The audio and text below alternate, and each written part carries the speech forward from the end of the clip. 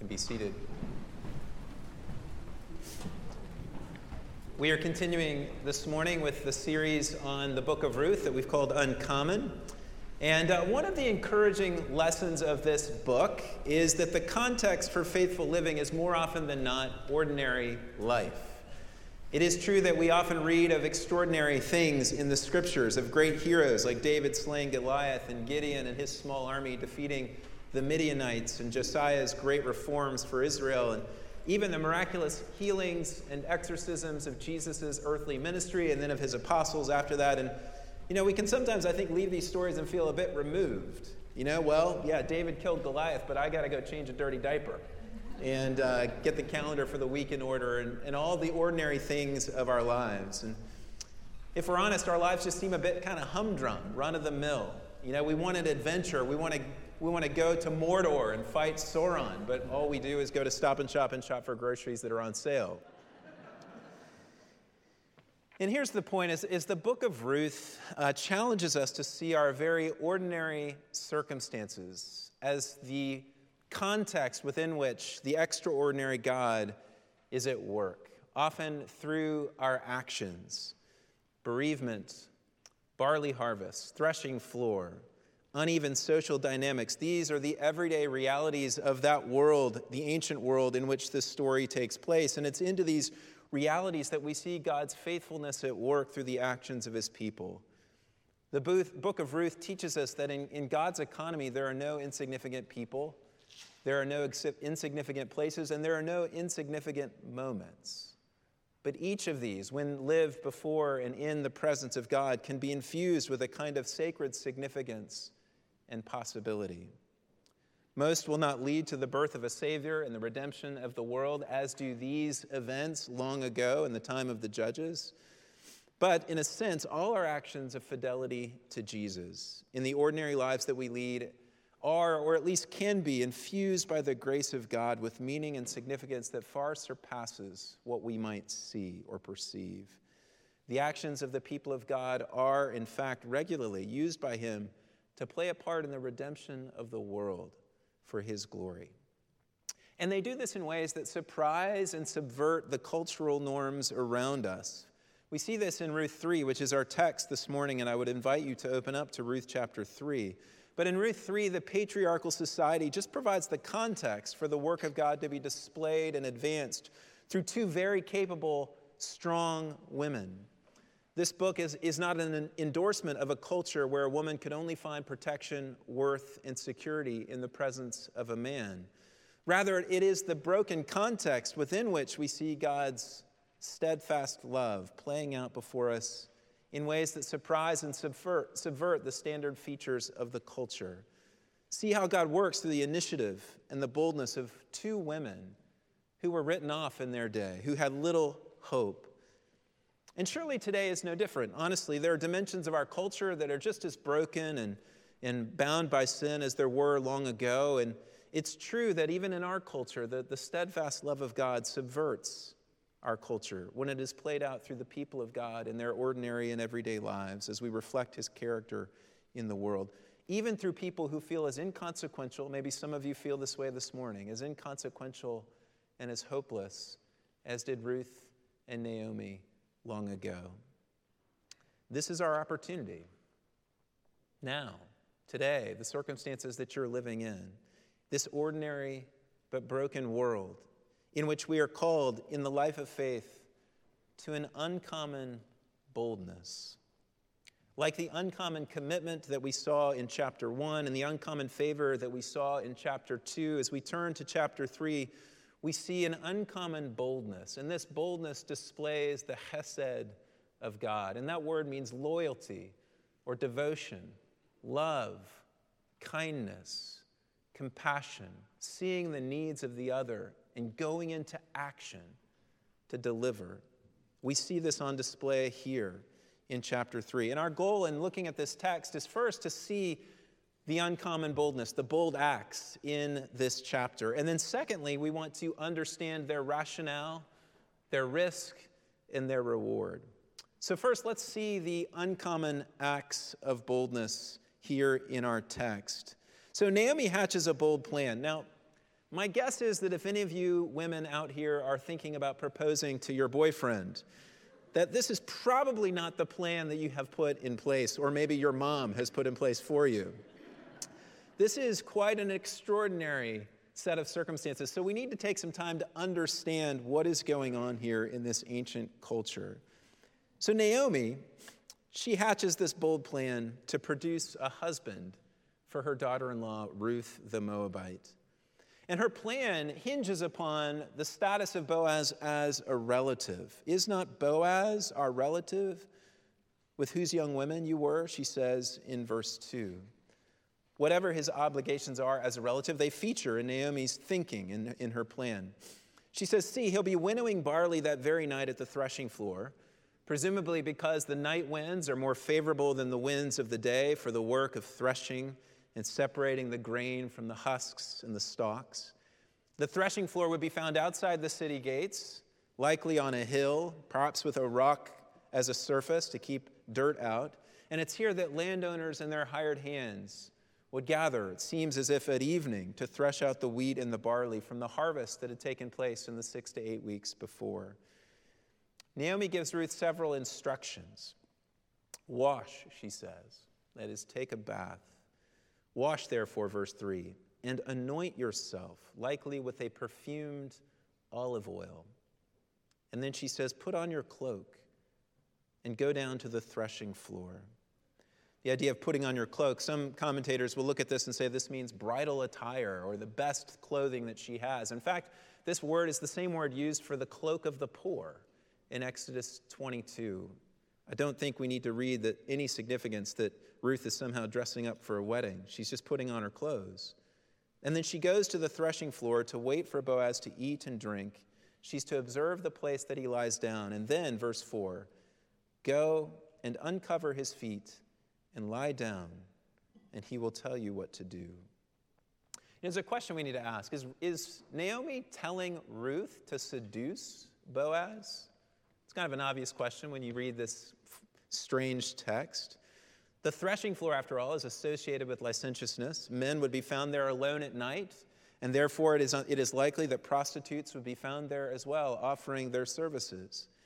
It seems that certainly Naomi is wanting Ruth to be attractive, and further, the three words that Naomi uses in this text often carry sexual overtones. Lie down, uncover.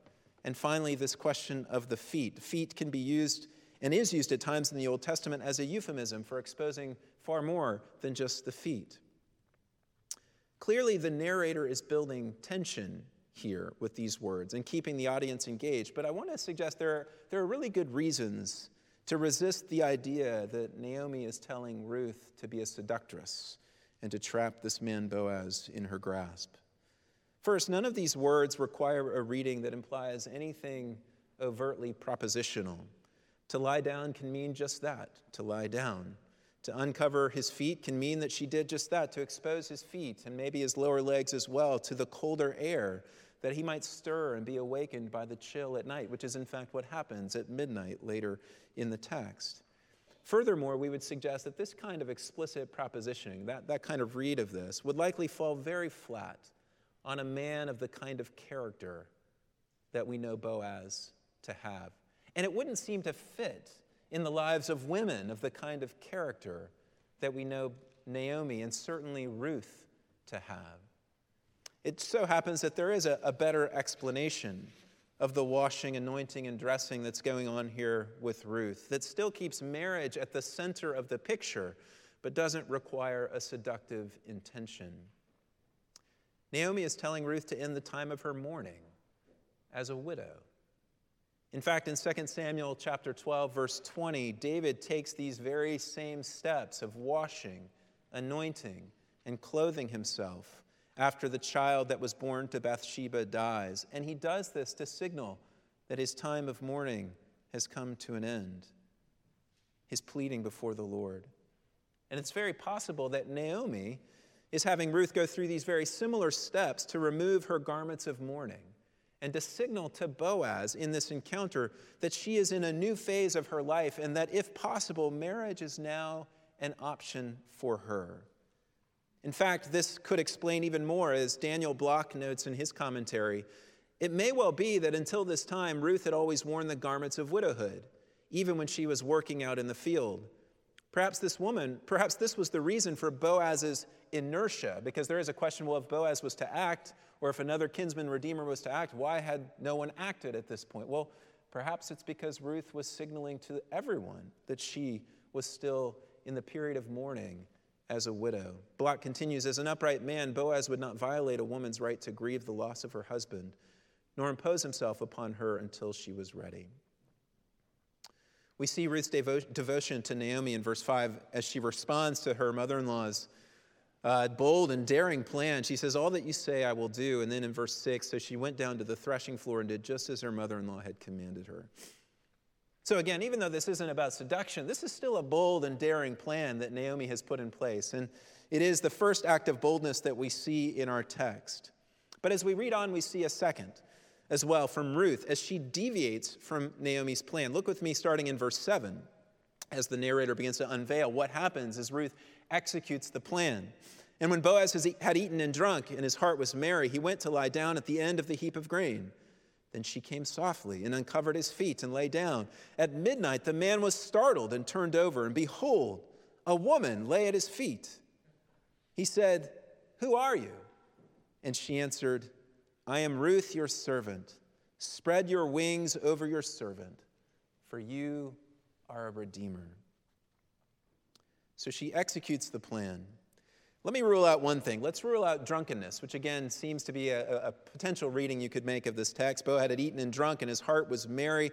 There's nothing in the original here that implies that Boaz was inebriated. To say what the narrator has said is just to say that this is the picture of a man who's doing very well and has just enjoyed a really good meal and food and drink and is content and filled and grateful and at peace. We could say he's the opposite of hangry, which is something we experience in our family from time to time. We can imagine him reflecting gratefully on the fact that the Lord has intervened and the famine has come to an end and there is grain that has been harvested now on the threshing floor. So he's eaten and he's drank, and now he is content and he goes down to sleep. This is something that Naomi would know, and she would know that, Ruth, this is the best time to approach Boaz with this kind of bold proposal. So Ruth follows the plan. She sees where Boaz is sleeping, and she softly approaches, uncovers his feet, we read, and then lies down. The plot thickens at midnight. And Boaz stirs, likely from the cold, from his feet being uncovered, and he wakes up, and behold, a woman lay at his feet. We can imagine his surprise. And so he asks, who are you? And this woman laying at his feet answers, I am Ruth, your servant. The word for servant here is significant. Ruth uses a different word here in chapter 3, verse 9, than she uses when she responds to Boaz in chapter 2, verse 13. The word she used in chapter 2 meant she was merely a handmaiden with few legal rights and therefore ineligible for marriage. Here, however, she uses a different word for servant that implies that she is a woman who can be part of an Israelite household and is eligible to be a wife or a concubine. It is an elevation of status that Ruth understands. The garments of widowhood are gone. Ruth is claiming a status that makes her eligible for marriage. She's no longer wearing the garments of the widow, and she has anointed herself with perfumed oil. And here she stands or lies at his feet. I am Ruth, your servant. But this is where the next act of boldness, if this isn't bold enough, what Naomi has instructed Ruth to do, Ruth takes it and notches the intensity up a level. Because look with me back at verse 4. What was Ruth supposed to do? Then go and uncover his feet, Naomi says, and lie down. And he will tell you what to do. Is that what she did? No. If we attend to the text, what we find is midnight. He was startled. A woman lay at his feet, and he asked her, who are you? And she answered, I am Ruth, your servant. And then she says this, spread your wings over your servant. This is a euphemism in that day and age that meant so clearly, marry me, Boaz. That's what this meant. It was a proposition for marriage. This isn't staying quiet and letting him tell you what to do. This is Ruth boldly stepping into this moment that's quite awkward already and saying, spread your wings over your servant.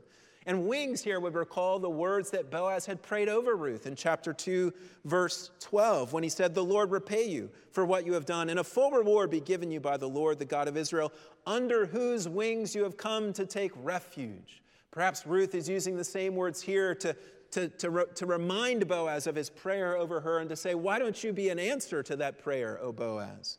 Spread your wings over your servant, she says. And then she gives the reason. This is an uncommon boldness, but the basis of her proposal in verse 9, she says, for you are a redeemer. So she's appealing to Boaz to marry her based on Boaz's status as a redeemer. Sometimes we call this a kinsman redeemer, a relative of the family who has the right, and perhaps even the responsibility, but certainly the right to intervene in the situation of his relatives who have fallen on hard times. And Ruth understands, this foreign woman understands the law of Israel in this context, in this moment, to include the right to marry her. And Boaz does not repudiate Ruth's understanding. In fact, he reinforces it in his response. So here's this foreign woman invoking Israelite law with this term, asking Boaz to step into her life and to marry her through his status as a redeemer. The background here, we think there are these two sets of Old Testament laws that are the background for this idea of being a redeemer. One is in Leviticus 25, and it's related to the redemption of land. It is that a close redeemer has the right to redeem the land of a kinsman who has fallen on hard times, so that the land, the inheritance, may stay in the family, in the clan. So that's one background, and that certainly seems, when we look at chapter 4 next week, it seems to come into play. It does come into play here. The second background is levirate marriage, which is recorded in Deuteronomy 25, and that is in which a brother of the deceased would marry his widow, if they had had no children, no offspring, in order to raise up offspring in the name of the brother, to raise up descendants for the deceased brother. These two aspects of Israel law are actually not ever brought together in the Old Testament, except it seems here in the book of Ruth through this narrative. And it's probably likely that this reflects the local custom and practice, the application of these laws in some ways in Bethlehem in the time of the judges. Boaz, again, doesn't repudiate Ruth's understanding of this idea of the Redeemer, both related to land and related to the marriage of Ruth. He seems to reinforce it. But the bottom line is Ruth boldly raises the stakes by invoking this context of the Redeemer to Boaz, invoking his legal status. So these are the two acts of uncommon boldness in this strange, at least to our ears, this strange story of a marriage proposal. Let's then turn in the last half of this message to think about their rationale, their risk, and their reward. Their rationale. We might wonder, what kind of boldness does the Lord bless? We know the kind of boldness that the world blesses, the kind of take matters into your own hands and get your name and your product and your stuff out there and just be a self-made man or woman. There's no doubt that Ruth and Naomi are engaged in taking the bull by the horns, so to speak, in this daring proposal, and they're forging a new future, but the rationale of their boldness is critical and important. They're seeking the well-being of another. Consider Naomi. Let's go back to verse 1 for a moment. This is where we see her heart behind this scheme. Naomi, her mother-in-law, said to her, "My daughter, should I not seek rest for you, that it may be well with you?" What Naomi seeks is permanence, peace, and provision for Ruth that only a husband could provide in that ancient culture. And the word that she uses here for rest is a synonym of the word she uses in verse 9 of chapter 1, where Naomi expresses her wishes for her daughter-in-law. "The Lord grant that you may find rest, each of you, in the house of her husband." What Naomi prayed back in chapter 1 for both Ruth and Orpah, she now initiates to provide for Ruth. This is bold and sacrificial love. In fact, if this plan is successful, it will take away from Naomi the one source of help and comfort that she has in an otherwise very dark world, her daughter-in-law Ruth, to be given over to a husband. Naomi puts this on the line because she knows that she's older than Ruth, that she will pass away, that Ruth will be left exposed and vulnerable, and she longs for Ruth to have the kind of security and peace and provision that she wants for her, and so she's willing to part with her. This is hesed, that word that depicts loyalty and devotion and kindness, that word that depicts a putting of oneself last and second for the sake of the other. And so Naomi's boldness, this plan that she has devised, is for the sake of her daughter-in-law, Ruth, and her benefit. Consider Ruth as she boldly changes the plan, doesn't listen for Boaz to tell her what to do, but instead tells him what to do and calls him her redeemer. What's she doing in this moment? Naomi wants her to have a husband. Naomi is looking out for Ruth's interests. Ruth, in this moment, by invoking the concept of the Redeemer, is actually looking out for Naomi's interests. She's saying, look, it's not enough for me just to go have a husband. I want to bring blessing to you. I pledged myself to you. I committed to you back in chapter 1, and I've stuck close to you. I've clung to you, as she did in verse 14 of chapter 1. And as she invokes this idea of the Redeemer and all that comes with it, she's saying, I'm not doing this for myself, Naomi. I'm not in this just for me. I'm in this for you. I want you to be blessed, you to be encouraged. I'm in this for you, Naomi, and for Mahlon, my deceased husband, and for Elimelech, your deceased husband. Invoking the legal status of Boaz in this case implies that she is doing this for her family, not for her own needs, but for the needs of her family, for loyalty to her people and her clan, not just for herself. Ruth is being sacrificial and self-serving in a way that it doesn't seem that Naomi intended. She doesn't cite the Redeemer in verse 2. She just calls Boaz a relative who she knows has been kind to them. But Ruth, as she seems prone to do, is so committed to going further and farther, putting aside her own interests to seek the best possible outcome for her mother-in-law. When Boaz responds, he actually gets this. He sees that this is exactly what Ruth is doing when he talks about your last kindness, or hesed, is greater than the first, in that you have not gone after young men, whether poor or rich. Ruth's first kindness was her devotion to her mother-in-law by leaving father and mother and all familiarity behind in Moab and coming with her mother to a foreign land as a foreigner. Boaz knows this, but he says, look, this second act of devotion, this proposal that you've made to me, by invoking my status as a redeemer, this is even greater than the first. He seems to imply that Ruth was free to entertain marriage as she had taken off the garments of her widowhood from much more eligible bachelors in Israel. The young, he says, whether poor, likely then Ruth would be marrying for love, or rich, Ruth could be marrying for convenience or for means.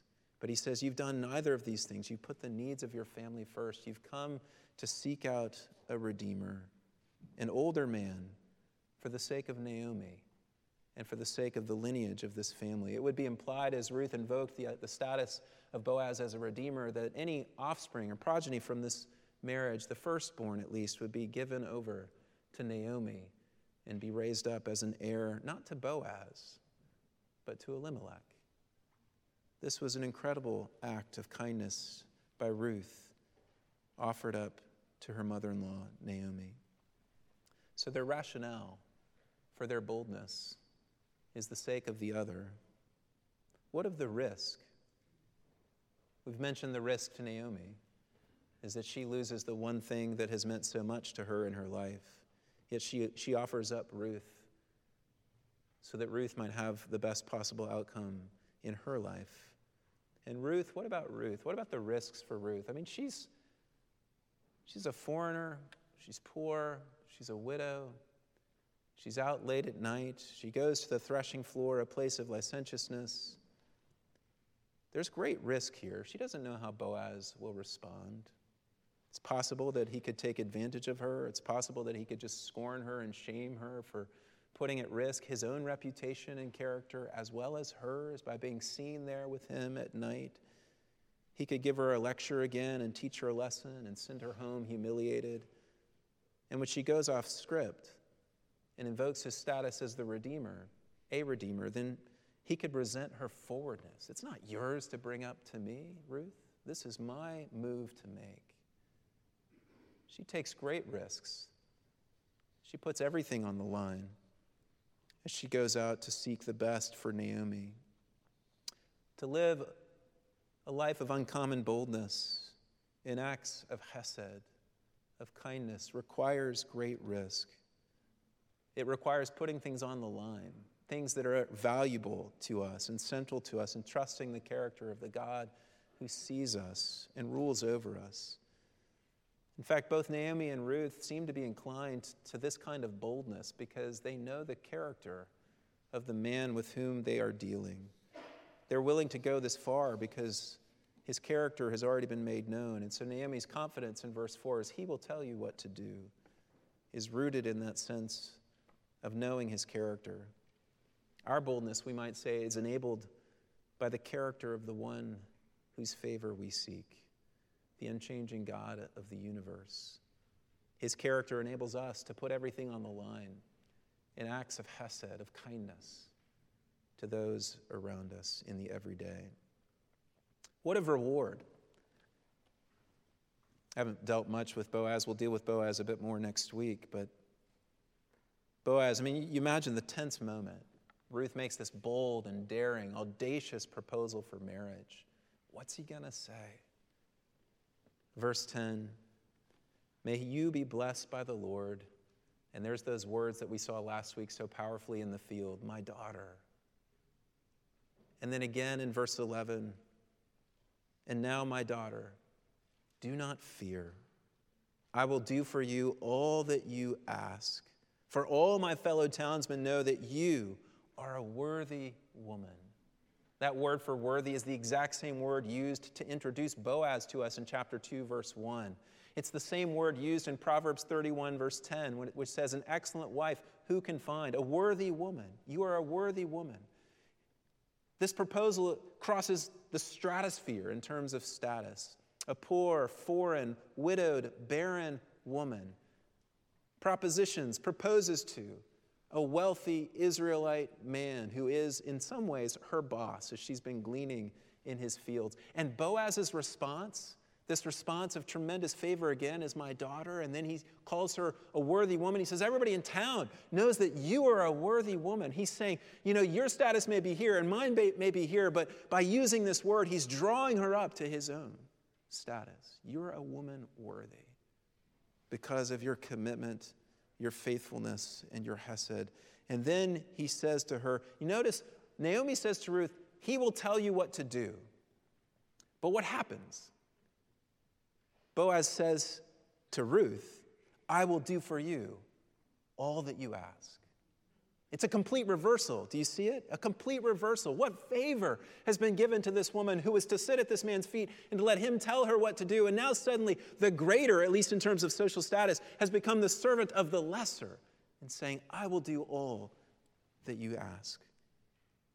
There is, of course, though, a complication that keeps the narrative going until chapter 4. There is, it so happens, a redeemer closer to Ruth and Naomi than Boaz. And Boaz is so righteous that he will not interfere with the legal rights of this closer kinsman redeemer. Instead, he says, in the first thing in the morning, he will settle the matter in verse 13. And so Ruth remains that night, leaves early in the morning, but doesn't leave empty-handed again. Rather, the signs of blessing, the rewards of the boldness, are 6 measures of barley being poured out and carried in her garment back to Naomi. Some think maybe this was a giving her an alibi for being out at such late an hour, that maybe people would just assume that she was out gleaning into the night to provide for her mother-in-law. But she walks back to Naomi. Can you imagine what Naomi is thinking and wondering? Just like we saw last week, she's waiting. This chapter 3 is framed in the same way with these interactions with Naomi. And she says to Ruth, who are you, my daughter? At least that's the literal rendering of what she says in verse 16. How did you fare, my daughter? The who there is really,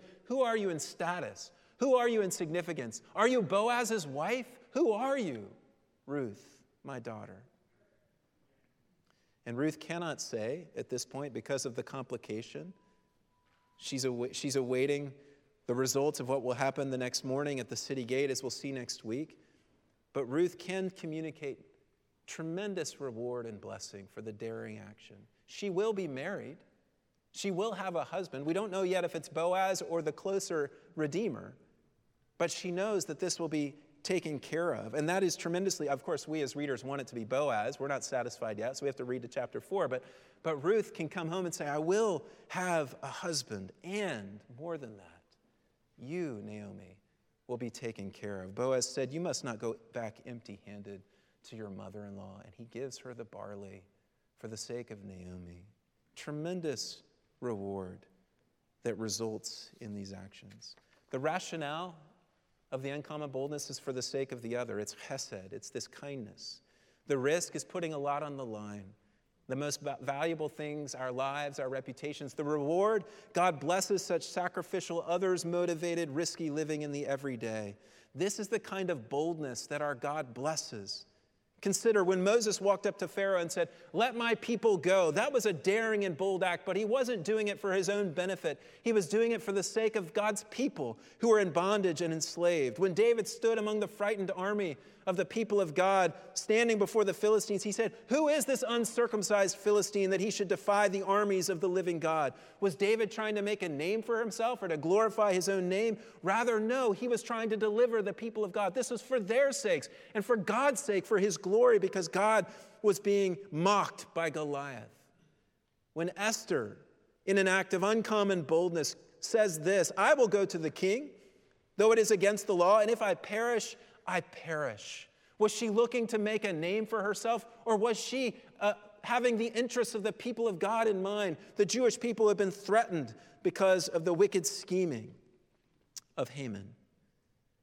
Or consider the 4 friends who, in an act of uncommon boldness, dig a hole in the roof where Jesus is teaching and drop their paralyzed friend down through the roof. Were they acting in their own interests? Is that the kind of boldness that God wants you to live in? No, they were acting for the sake of their paralyzed friend.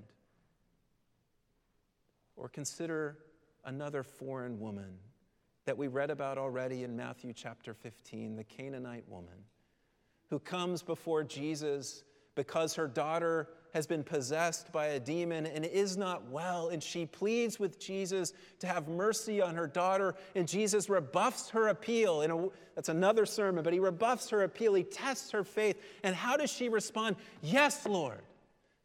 But even the dogs eat the crumbs from under the master's table. And he says, go, your daughter will be healed. And she was healed instantly. I have not seen such great faith. That's the uncommon boldness of the people of God. It is to go on behalf of those in need and petition before the king himself for their sakes. It is to put everything on the line that there might be blessing brought not to ourselves because we have already been blessed, but blessing brought to Naomi or to Ruth or to those in need. This is the kind of boldness that God blesses deeply. And we, as the people of God, are called to live this way. But we cannot, and I'll close with this, unless we see, and this is the first insight of faith that leads to uncommon boldness, unless we see first the greatest act of uncommon boldness ever to be lived and acted. An act that is marked by this rationale for the sake of the other. An act that entails great risk, in fact, certain risk, the loss of life. And an act that brings about tremendous and great reward, the reward even, yes, of a marriage. It is the advent, the coming, the arrival of the one named Jesus. Like Ruth, Jesus was washed, anointed, and clothed. He was washed in the rivers in the waters of Jordan. He was anointed by the woman the night before he was crucified. Remember the alabaster jar of perfume being broken and wiped over his feet. And he was clothed in a purple robe and with a crown of thorns. And he goes mocked as king. He goes in an act of incredible boldness, but his boldness is declared not in words and great speech or in bold and daring propositions as we see here in Ruth chapter 3, but his boldness is actually declared in his restraint, in his silence. He does not call down the legions to his rescue, but like a lamb before its shearers is silent, so too he is silent and goes to the cross on our behalf, the rationale was love, great love. The risk, the certain risk, was the loss of his life. And the reward, well, that's you and me. You and me, his bride. To be won over, washed, cleansed, forgiven, renewed, empowered, made new, filled with his life through the Spirit of God, and now able to live a life of uncommon boldness in an ordinary and everyday world. It's all enabled by the God of heaven and earth, even in Ruth, and certainly in our own lives.